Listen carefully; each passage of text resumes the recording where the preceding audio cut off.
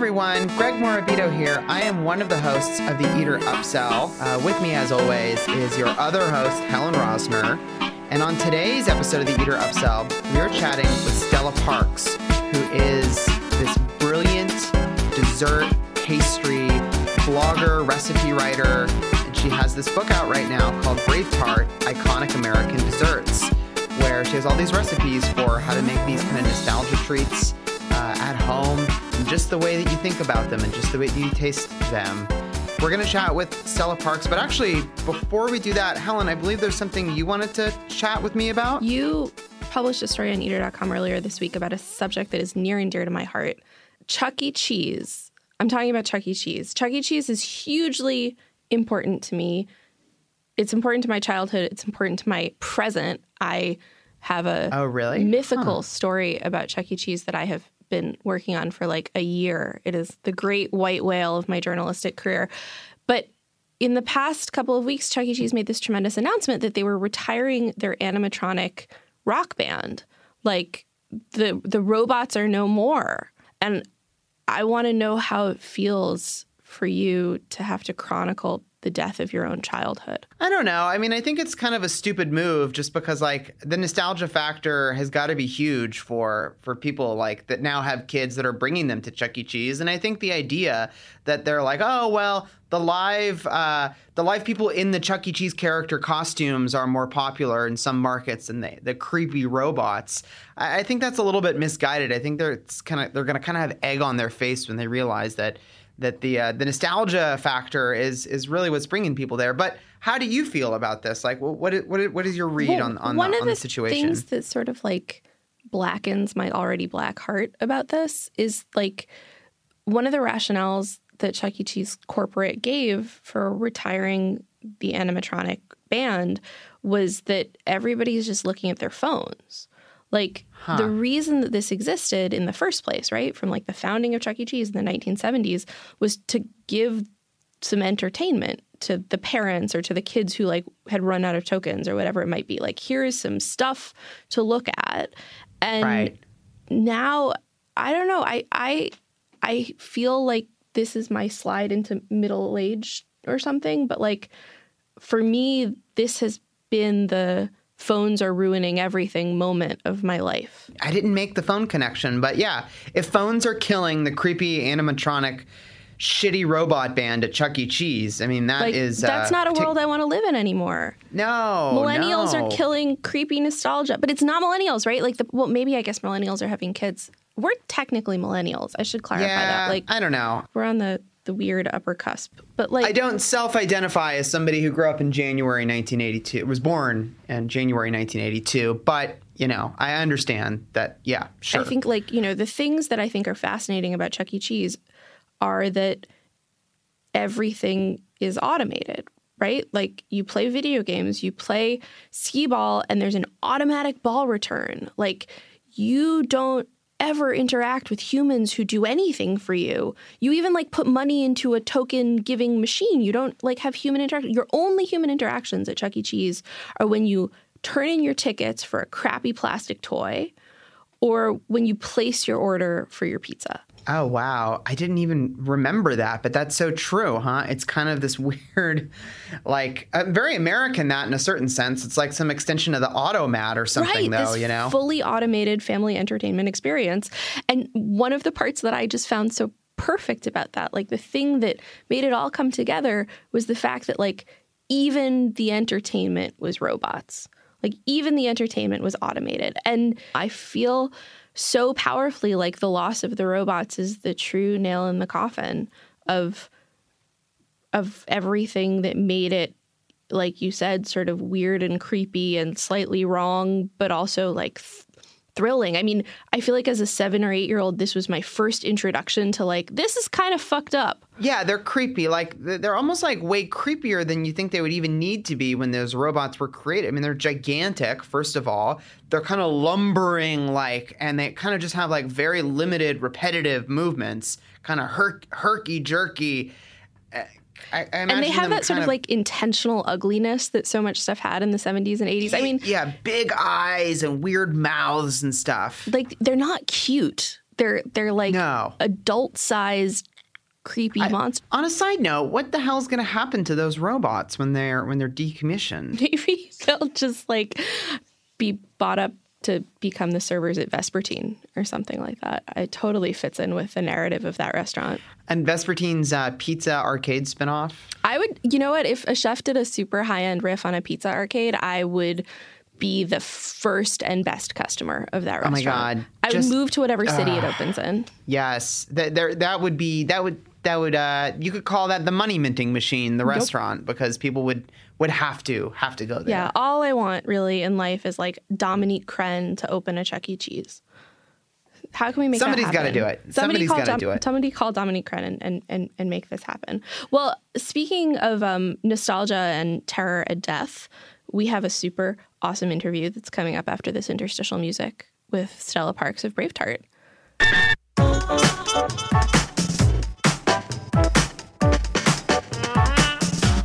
The thing that occurred to me literally seconds before we walked into the studio was that I had never said the name of your blog or Now Your Cookbook out loud. And as soon as I sort of was quietly saying it to myself, I realized the joke. The terrible pun. It's a good one. It's a good one. So your blog and book is called, I always was just like Brave Tart. Yeah. It's a tart that is It's brave. a tart that's brave. And it turned out I was putting the accent in the wrong place because it's Brave Tart, Yeah. like the Mel Gibson movie, But really just more the pun. but more just the pun. Well, when I was starting out the blog, we were coming up with like all the terrible tart-based puns, or we wanted a food pun, and so tarts just kind of lent themselves to that. So we, for a long time, were going on the working notion that it would be called Total Eclipse of the Tart. That's very good. That's But then my good. brother came up with Brave Tart, and it was just so snappy and short and funny, and my brother's the best, so easy sell. And when did it launch? When did Brave Tart come into existence? 2010. That's very early in blog years. It was, yeah. A great era for like kind of punny blog names. Yeah, you know? yeah, it was really fun. And I felt like I came up with a lot of people who were also blogging at the same time, and so I have that like heart of a food blogger thing. And so there's a lot of food writers and chefs who do write for other publications, and they don't understand like the entire realm of food blogs that exist and like the sense of community that's there, and that's been a really cool aspect for me to get exposed to, because not a lot of food bloggers in that way are also chefs. So I felt like I was in an interesting position. But It is really a whole completely separate track of the food universe. It's like a full ecosystem. It's amazing. I love it. I mean, you're still very much part of it, right? I feel like Serious Eats of the various food publications out there is one that's particularly plugged in, I think, to the emotional tenor of the food blog. Maybe from their side, I feel like in sites like, if you look at The Kitchen, all the commenters are linking back to their own food blogs. It's all food bloggers.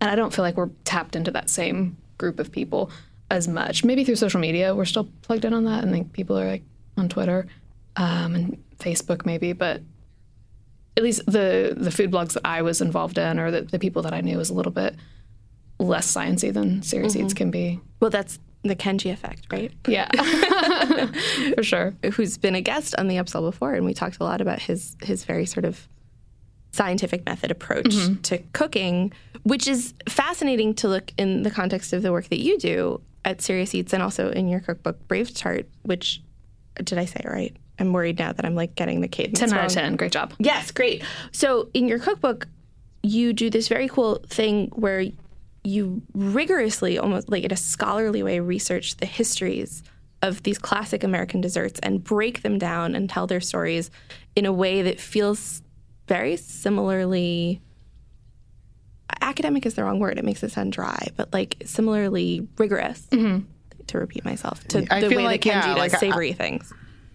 Yeah, I feel like when I read one of your recipes, or like in the same way that Kenji or any really great recipe, you kind of understand the why of why you do it. You know, like why it comes together in the way that it does, and those are always the best kind of recipes, as opposed to just kind of like follow all these steps. You know. Yeah, I did want both in the history and the recipe itself to kind of establish that it's not just me saying this. Like either this is backed up through historical references or it's backed up through science. Like it's not just like my random personal opinion on how things should be done. because why would you care what my random personal opinion is? Like, I'm trying to pull from, a larger body of knowledge.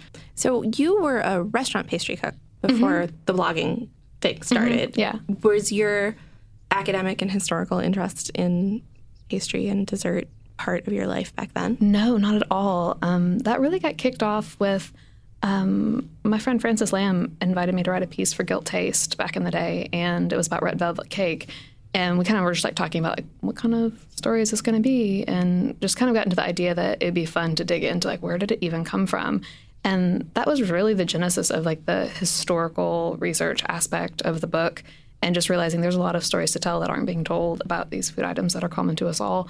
So I'd already been writing a column for Serious Eats at that point, but that was more focused on the pop culture aspects of how media and advertising and commercials kind of influence our childhood and the desserts that we like to eat at home.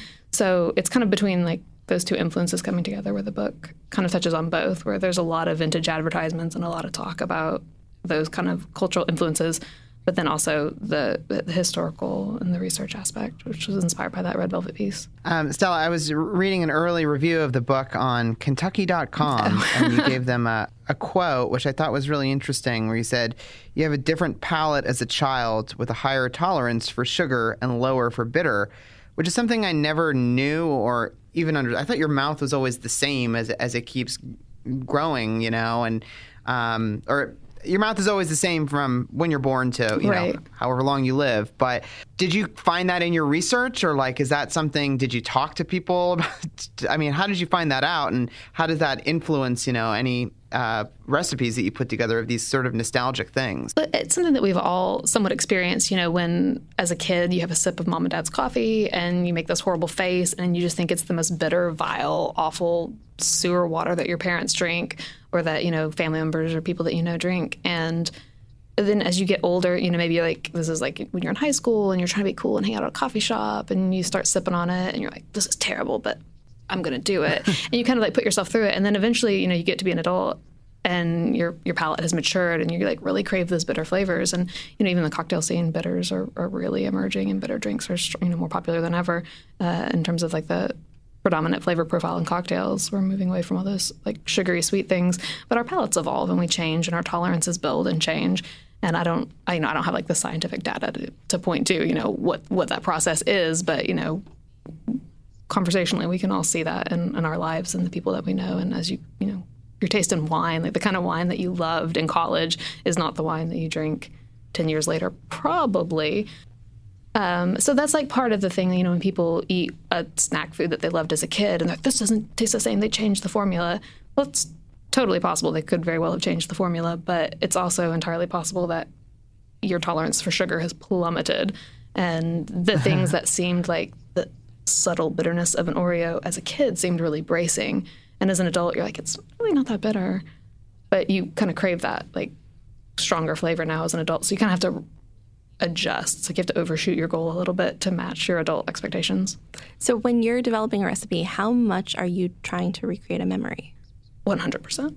Yeah. Like, yeah, that's the goal, because like you can't match what it actually is, because what's the point? Like if it was just like a perfect carbon copy, I mean, honestly, go buy an Oreo at that point. Like it's no harm, no foul. Like that's great. But if you're going to be making it yourself, it needs to have whatever it was that you are reaching for as a kid. Like this was my after school memory, or this is the thing that we always brought to a Christmas party, or this is, whatever random association you have with it is really memory based more than it's flavor based anymore. So I want to go for that. So what is the point of making it yourself if you could just go out and buy an Oreo? Well, twofold. One, it doesn't taste the same anymore to you. Like, I mean, if you still like it, then great. You definitely shouldn't be baking Oreos. You should be buying them, and I don't have any problems with that. But, for me, there's something fun about it. People get into all kinds of DIY stuff. Some people are avid gardeners and have like, ferns and ivies hanging all over their house. And some people, are craftsmen of some variety and like to build things. And I like to bake. I like to spend an afternoon in the kitchen making stuff. So I think a lot of the recipes hinge on that concept that you like being in the kitchen. And if you don't, this is definitely not the book for you, but I hope you enjoy the stories. I'm not trying to know who would buy the. Yeah, it seems like if you're buying cookbooks and you hate cooking, maybe there's this idea that a lot of people seem to push forward that there's some kind of moral superiority. Like, well, you should be baking, or you should be giving your kids real ingredients. And I don't subscribe to that. You should be baking because you want to and because it makes your life better. And if it's like you've got to pull some cupcakes together for a bake sale or something and you don't have the time, like grab a box mix, like you're okay, like it's fine. But if you want to spend some time baking in the kitchen, like this is great. And sometimes you want to have a familiar flavor. You're craving the Rice Krispie treats that, you know, your grandma used to always make, but you want that thing of like, I made it myself. I didn't just melt down a bag of marshmallows. Like, this is something I truly made.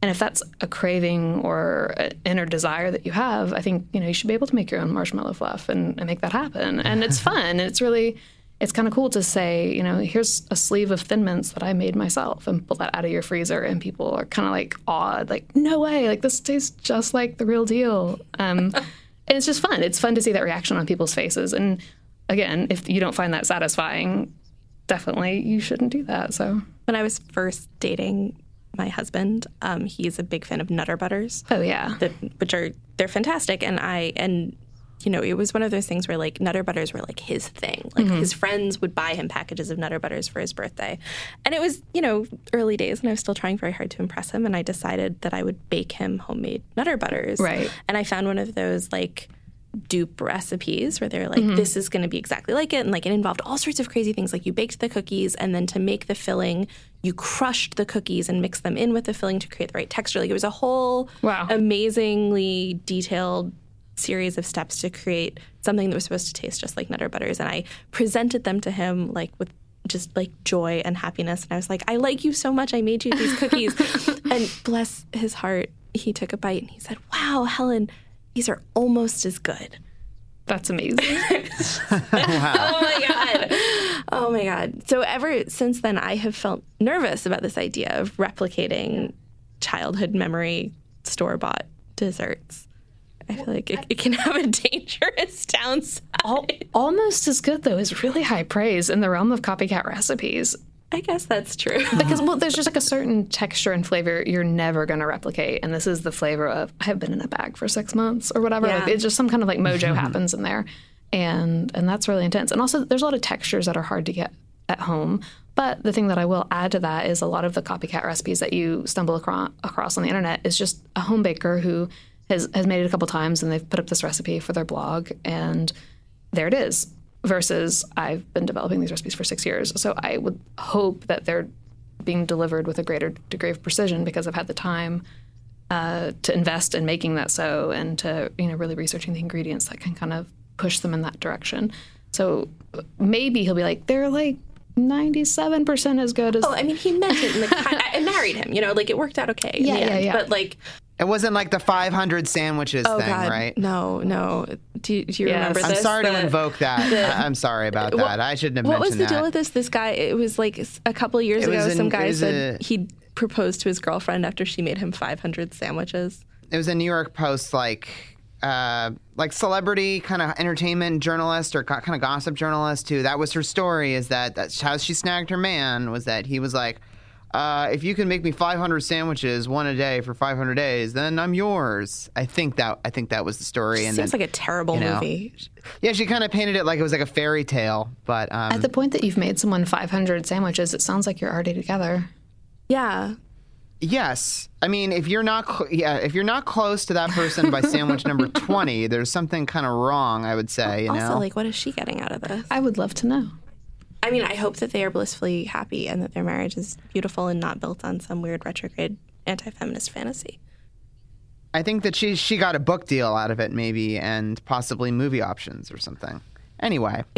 I don't want to say the gimmick of your cookbook because that makes it sound gimmicky. But the hook is that you do extraordinary amounts of research. I mean, there's a bibliography in your cookbook. Yeah, it's a lot. Like it's 16-page bibliography in small text. And that's the abridged version. I had something like 1,100 distinct primary sources for this. And my agent was like, Stella, you really need to trim that down because your editor is going to kill you. So we kind of just went with the ones that were the most. We picked the top 600. So you went way beyond Wikipedia. You went to libraries and you found old books. And this is like, I mean, what was that process like? Like, it took several years to make this book, right? Yeah, it was 3 years from, I spent a year on the proposal and then worked And so part of the proposal time was me doing a lot of research then just to make sure the stories existed. I didn't want to like promise I'm going to do all this myth busting of American history and then like oh, sorry, it's all true. I don't have anything to myth bust here. So I spent a year kind of in pre-production, if you will, researching that for the proposal, and then 2 years writing the book. I bought a lot of paper ephemera. eBay was a great source. I just like bought up boxes and boxes of old pamphlets and leaflets and cookbooks and things. I got like a 1950s Nabisco employee handbook and all kinds of like crazy things that just kind of inform what the current climate was in food in those days. So what, I mean, I'm sure you uncovered uncountable stories, but what stories did you uncover that you just did not see coming? That I didn't see coming would be Oreos. Yeah? The history of Oreos and the kind of rivalry that existed between Oreos and Hydrox, because Hydrox was the original. It was the original chocolate sandwich cream cookie. And I did not know that. Yeah. And so then it's like this amazing story of some of the founders in the company that would go on to establish Hydrox, like the company that it was. Like their lawyer, their like vice president, and a couple other like key board members like split off and became part of the company that established Nabisco.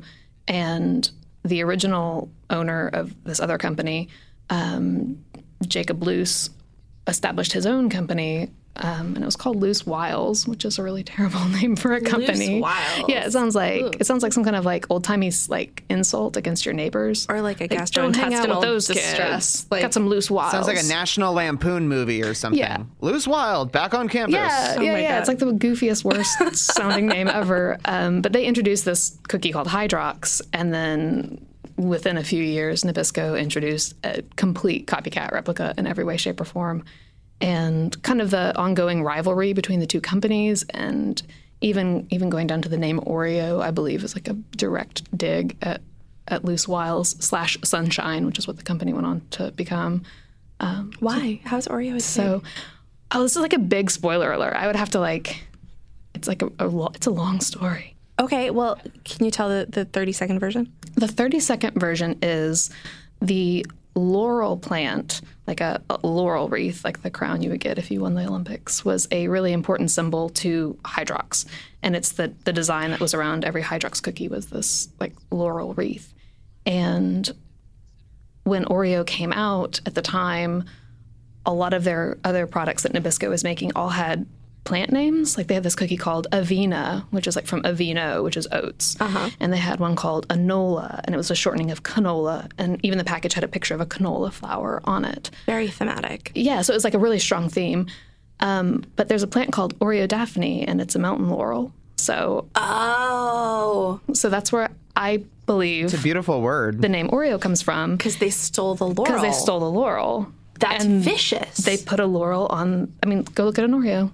yeah, right there. This could be a movie. This could be like the thing they adapt Loose from Wiles your story. book. The vicious battle for sandwich cookie kingness. But that it means something. And so there's all these people who like put out theories of what does Oreo mean. And they say like, there's this really weird one where it's like the two O's are supposed to represent the wafers, and the R-E in the middle of Oreo represents cream. Like that's like does not insane. make Like, sense. it doesn't make any sense. But that's like an actual viable theory on the internet that people are like, well, this is what it means. And then some people say that Oreo, the or is for French for gold because the packaging was originally gold. And I don't know that we've established that was even true, but that's also a really like stretch of an explanation. So how often do you eat packaged Oreos personally? Personally, not terribly often. I don't eat a lot of sweets in my downtime because I eat them 8 to 12 hours a day for my job. Yeah, you were saying right before we went on the air, you're drinking a LaCroix, the hip Pure. seltzer beverage of the era. And yeah, you have the flavorless LaCroix, pure. The flavorless LaCroix. Well, no, you know, Yeah. it comes in all sorts of flavors, Yeah. as everybody. Technically, Helen, the flavor is pure. The flavor is pure. It is the null flavor. It's the flavor of purity. Yes. And you were telling our AP Dan that like you like to have a break from flavor. Yeah, I need a flavor timeout. Is amazing. It never Well, it kind of gets exhausting, like once you've eaten so many, especially when you're in the midst of recipe development, where you're just eating like the same thing that's like slightly changing over and over and over and over again. Your mouth is just like, help me. It's like being overstimulated. Do you have any foods that are like that? Like when you're like, I need to X out a flavor, but I actually have to eat something. like a nothingness food, purity flavored food. yeah. maybe just a baguette. Yeah, I feel like bread is just like a plain, crusty, it obviously has flavor, but it's not, it's a canvas a lot at the time. And so just having like a nice chunk of baguette is always really nice. So one thing I'm curious about is, do you have any rules in terms of like recipe development? Like, are you like, I need to test every recipe after it's written 7 times or? Well, I'm an extremely compulsive person in the first place. So there's not, even for Serious Eats, there's not any recipe that I publish that I haven't made a minimum of 12 times because I do a lot of baking.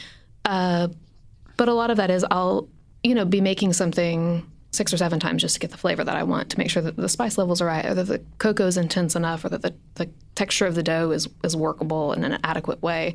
And then once I've locked down all those variables, at that point you've like played with the basic structure of a recipe hasn't changed through like 5 or 6 iterations. So at that point, the recipe fundamentally works. And then at that stage, I start playing with other things like trying it with a high protein flour to see if that changes anything, or trying it with softer butter to see at what point, what's the ideal dough temperature here that you're going to get too much spread if it's too warm, or you're going to see cracking if it's too cold.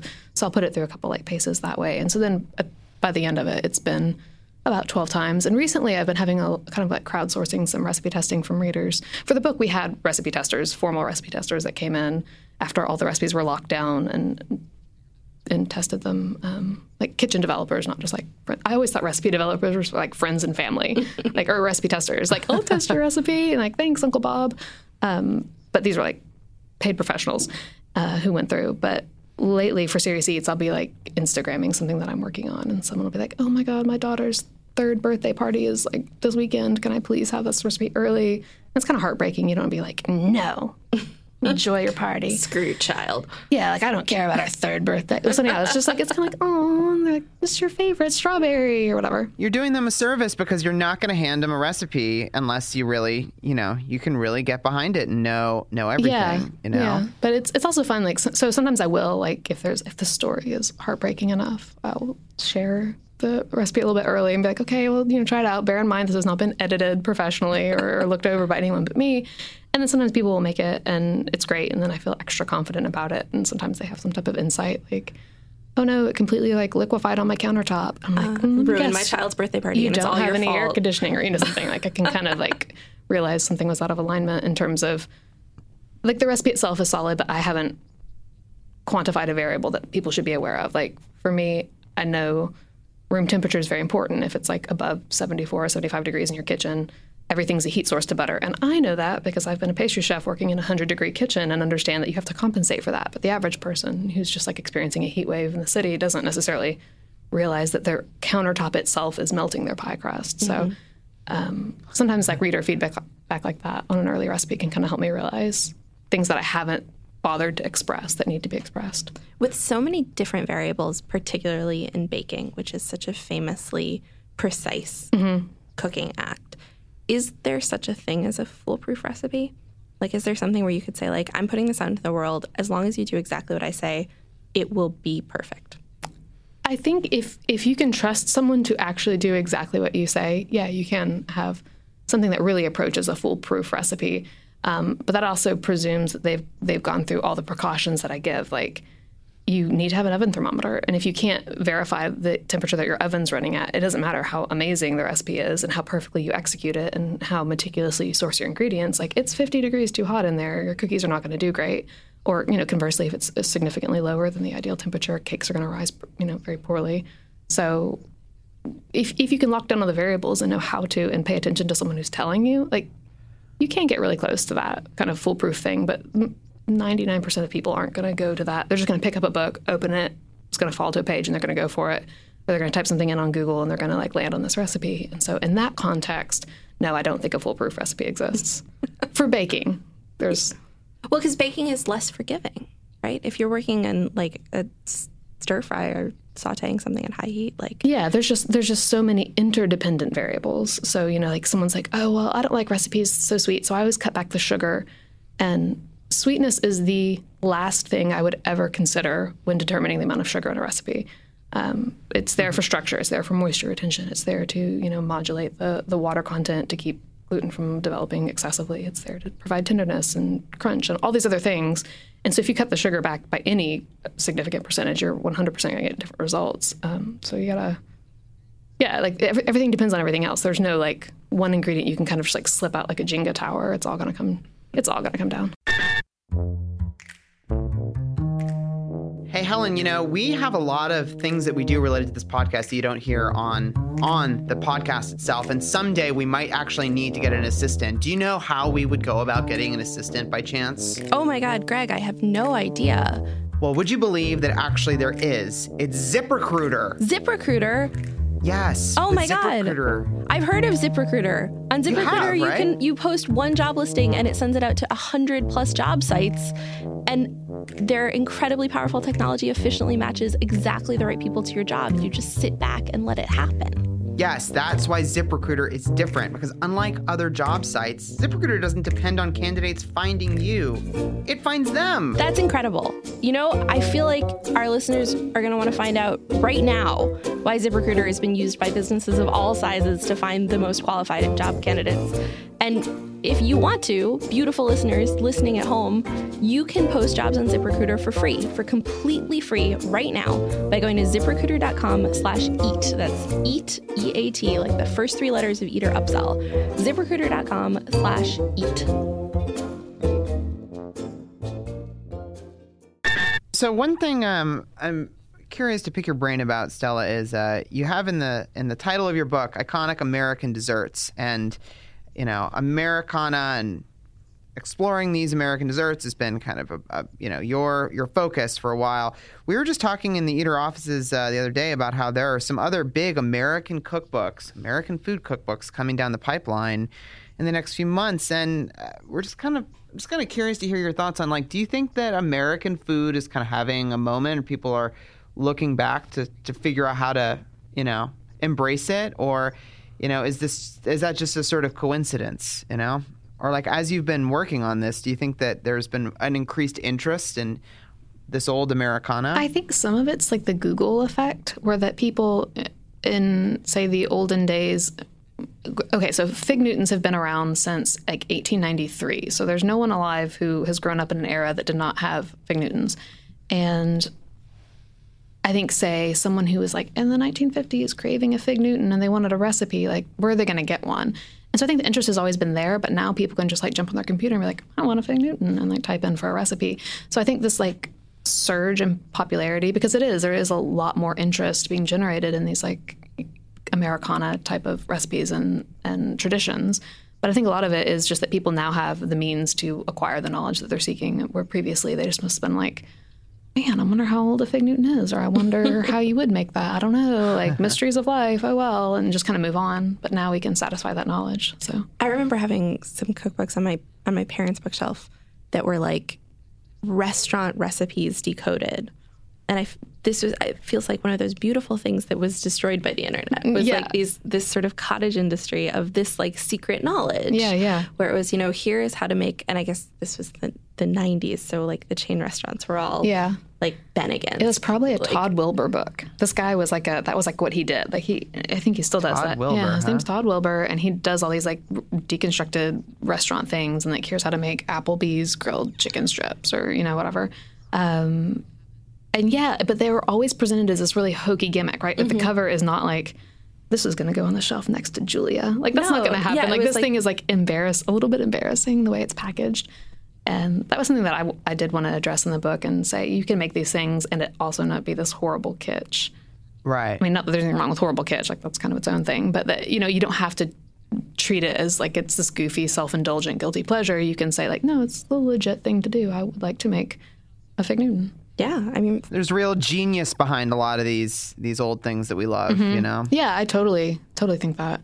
A lot of the companies, especially with processed foods, they had to come up with some pretty ingenious solutions for packaging and shelf life and stability and that type of thing that actually translate into really cool tricks for the home cook that people you wouldn't think that it's there, but if you kind of dig in, it is. What's an example? McDonald's apple turnovers, or McDonald's apple pies, as it were, they're partially thickened with dehydrated apple powder, which is freeze-dried apples that have been ground into a powder. And you can walk into any Trader Joe's or Whole Foods or jump on Amazon and buy a pouch of freeze-dried apples, grind it up, and mix it into an apple pie filling and help boost the thickening process and also layer in some more flavor without needing to like up the cornstarch or the tapioca starch or whatever you're using. So I like to do things like that. Like that's a completely industrial trick of the trade, but people can do that at home and there's no reason not to, and it's kind of fun. That's an amazing trick. That's like real news you can use. I'm going to, next time I make an apple pie, I'm going to try that trick out. Is that part of your apple pie recipe in the book? It's not part of my classic apple pie, but I do have a copycat McDonald's apple turnover style hand pie, and I do use that. In fact, there's no cornstarch in that recipe. It's thickened exclusively through the use of freeze-dried apples. I like that you're insisting that it's a turnover. Like, is there so let's go down this path on the continuum of like turnovers, hand pies. Where are the lines here for you? Okay, so I think I keep saying turnover because in my mind it's a breakfast food, and that's when I would have a McDonald's apple pie. Like it wasn't like I've had dinner, now I'm heading over to McDonald's for an apple pie slice or whatever. It's like I'm on my way to school and I can pick one of those up. It's like hot and I'm hot and warm. It's like November and I'm 12. Like that's a perfect time to have an apple hand pie. Okay. So if it's a hand pie, it gets to count as a breakfast food. Well, I was trying to be correct and say hand pie as the more approved lingo, but I in my mind it's a turnover, which I think of as a breakfast food. So I think of a turnover as something that's folded and a hand pie as something that is two distinct pieces of pastry that are sealed up. Or maybe a turnover is a subset of hand pie, but I think of turnover very specifically something where it's been turned over. Yeah, it's usually like triangular shaped. Or like a half moon or something like that, where like literally the dough was turned over. Maybe that is also part of my subconscious categorization. I may have made this up, yeah. Well, because the apple, I think we just call them hand pies in the book, but I call them turnovers in my heart. But they are folded over. I cut out like a really big rectangle and then put the apple filling down and then fold it over so it becomes an even skinnier rectangle, which is the appropriate shape for McDonald's apple pie. Of course. Yeah, those little pies, they're not quite big enough, I feel like. Well, don't they have like 2 for $1 sometimes? I mean, I feel like if you're in any way hungry, you got to eat 2 of those pies, you know? I can't remember the last time I ever had one. I had one writing the book. That was probably the last time I had one. And then I've had 10,000 during the writing of the book. So when I've met my quota. So you don't like go back and check it again against the original once you've hit your recipe? Yeah, once I hit it, well, then at that point, it's like it's too late now. Yeah. I don't want to find out. It's a scary thing to think about. I'm sure you nailed it, though. I mean, I'm sure it's nailed it. Or that yours is probably the better. I mean, I'm assuming it's the better version of that, you know, because it hasn't been sitting in like that little tube right by the cash register. Right? Yeah, it's been aging. This is. There used to be a time when McDonald's was pre-making all of their burgers and sandwiches and everything, and they would sit under heat lamps and those like slidey trays. And then I feel like at some point, maybe I was like in high school or something, I remember very distinctly they did this big advertising campaign where they were like, everything is going to be made fresh to order. And I was so sad because part of what I loved was the fact that it had been sitting for a while and had kind of... It develops a unique flavor. Yeah. At that point. And, I think this is like their apple pies have been... Maybe they're not fried anymore, too. Like, they're baked. I don't know. There's some... But they sit there under heat lamps forever. I do think that they're baked now instead of being fried. So everything is different. And, like, the present is terrible. And it's important that we have books like yours up is down, to left live is right. in nostalgia. Right? I mean, obviously, I'd like to think so. I spent 6 years of my life on this, so I'm kind of biased. Well, on that note, it's actually time for us to go into something we like to call the lightning round. We're going to ask you some questions. You can answer them however you want. We may or may not judge you for the things that you say. Question 1. What is your favorite Star Trek movie? My favorite Star Trek movie? I read somewhere you were a Star Trek fan. Yeah, no. My favorite Star Trek movie is First Contact. Yeah? Because it's so great. Is that the one... No, is that the one that has both Next Generation and the original Star? No, it's that's the one whales. After that one, right? No. First Contact is the one where it's annoying because they have an episode called First Contact, so I feel it's like really dirty maneuver to like recycle the title for that. But it's not cool. It's the one that opens up with Data has been like spying on this like town. Is it the one where Data dies? Is that a major spoiler? Spoiler alert! alert. I'm It's sorry. 2017. We can't talk about. I'm not going to address those.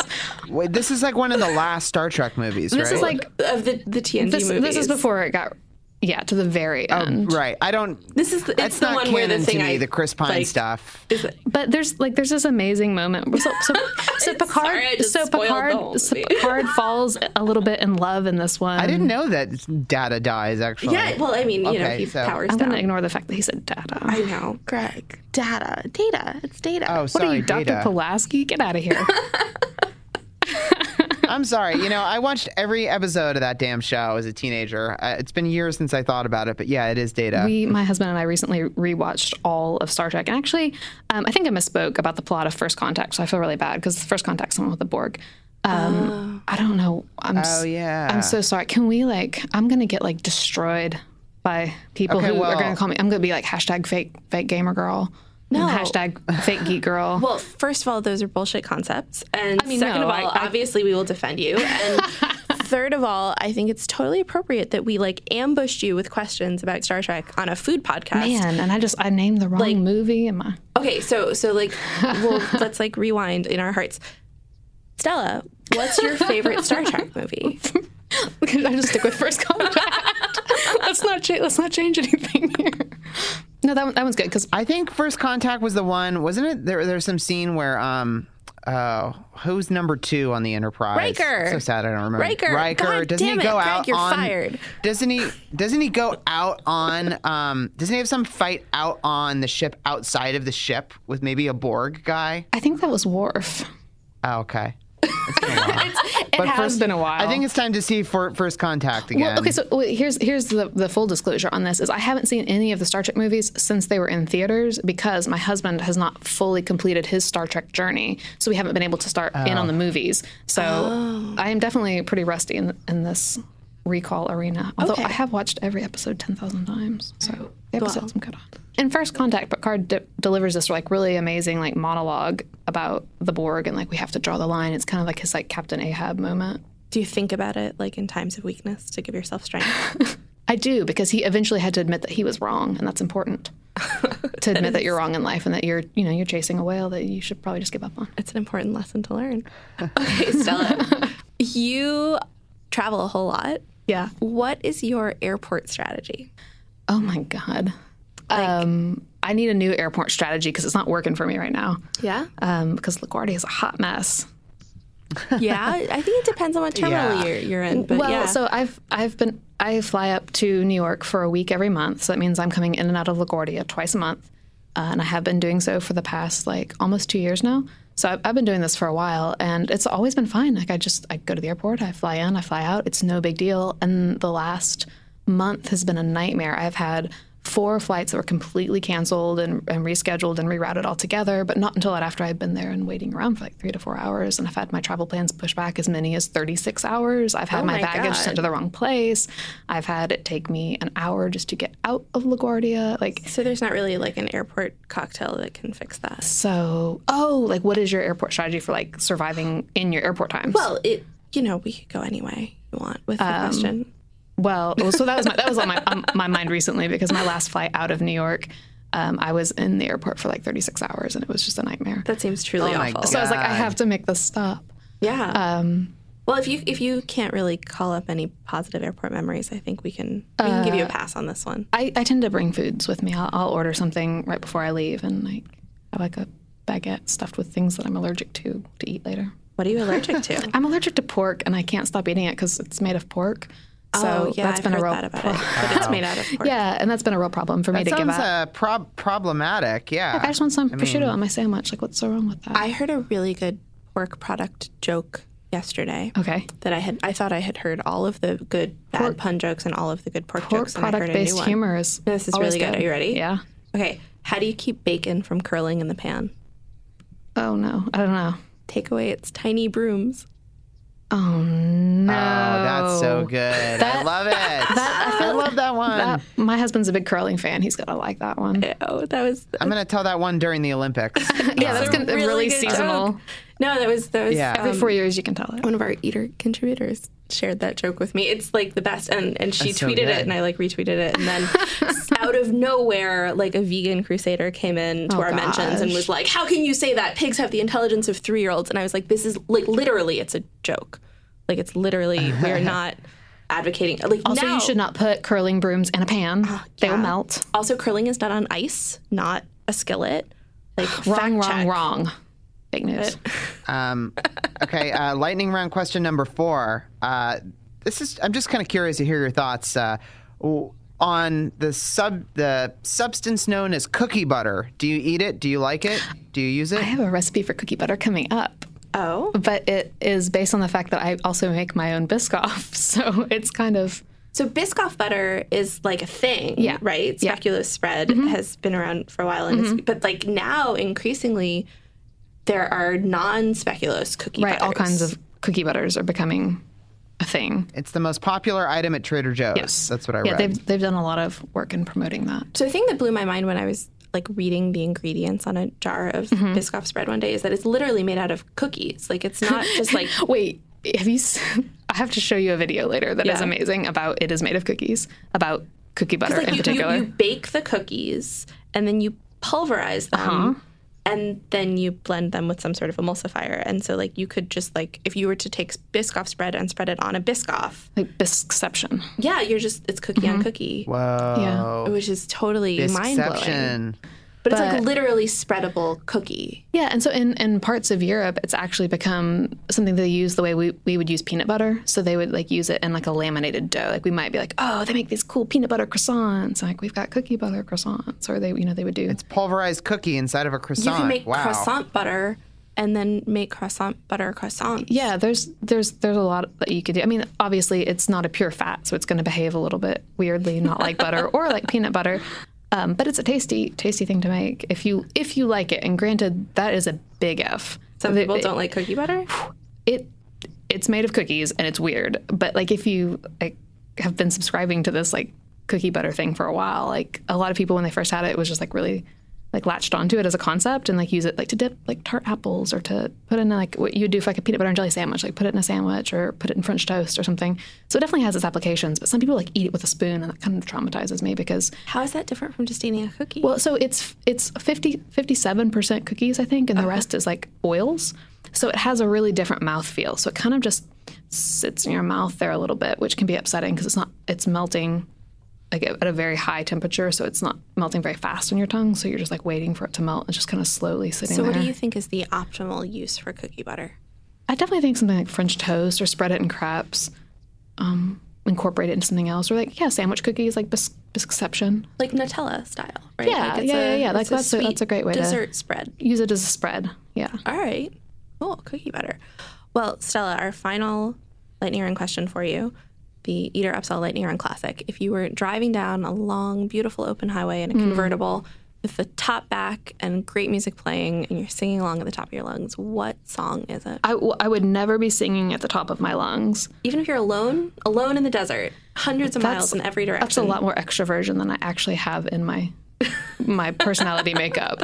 I would be thinking very intensely to the lyrics of that song. Which song? Oh, man. What would it be? Wow, that's like totally shutting me down. Cookie Inception by the Biscoff Boys. I'm trying to remember the fake band name we came up with earlier. The Loose Wiles or whatever. Oh, yeah. Rotting Sugar. Yeah. Yep, that's the punk remix.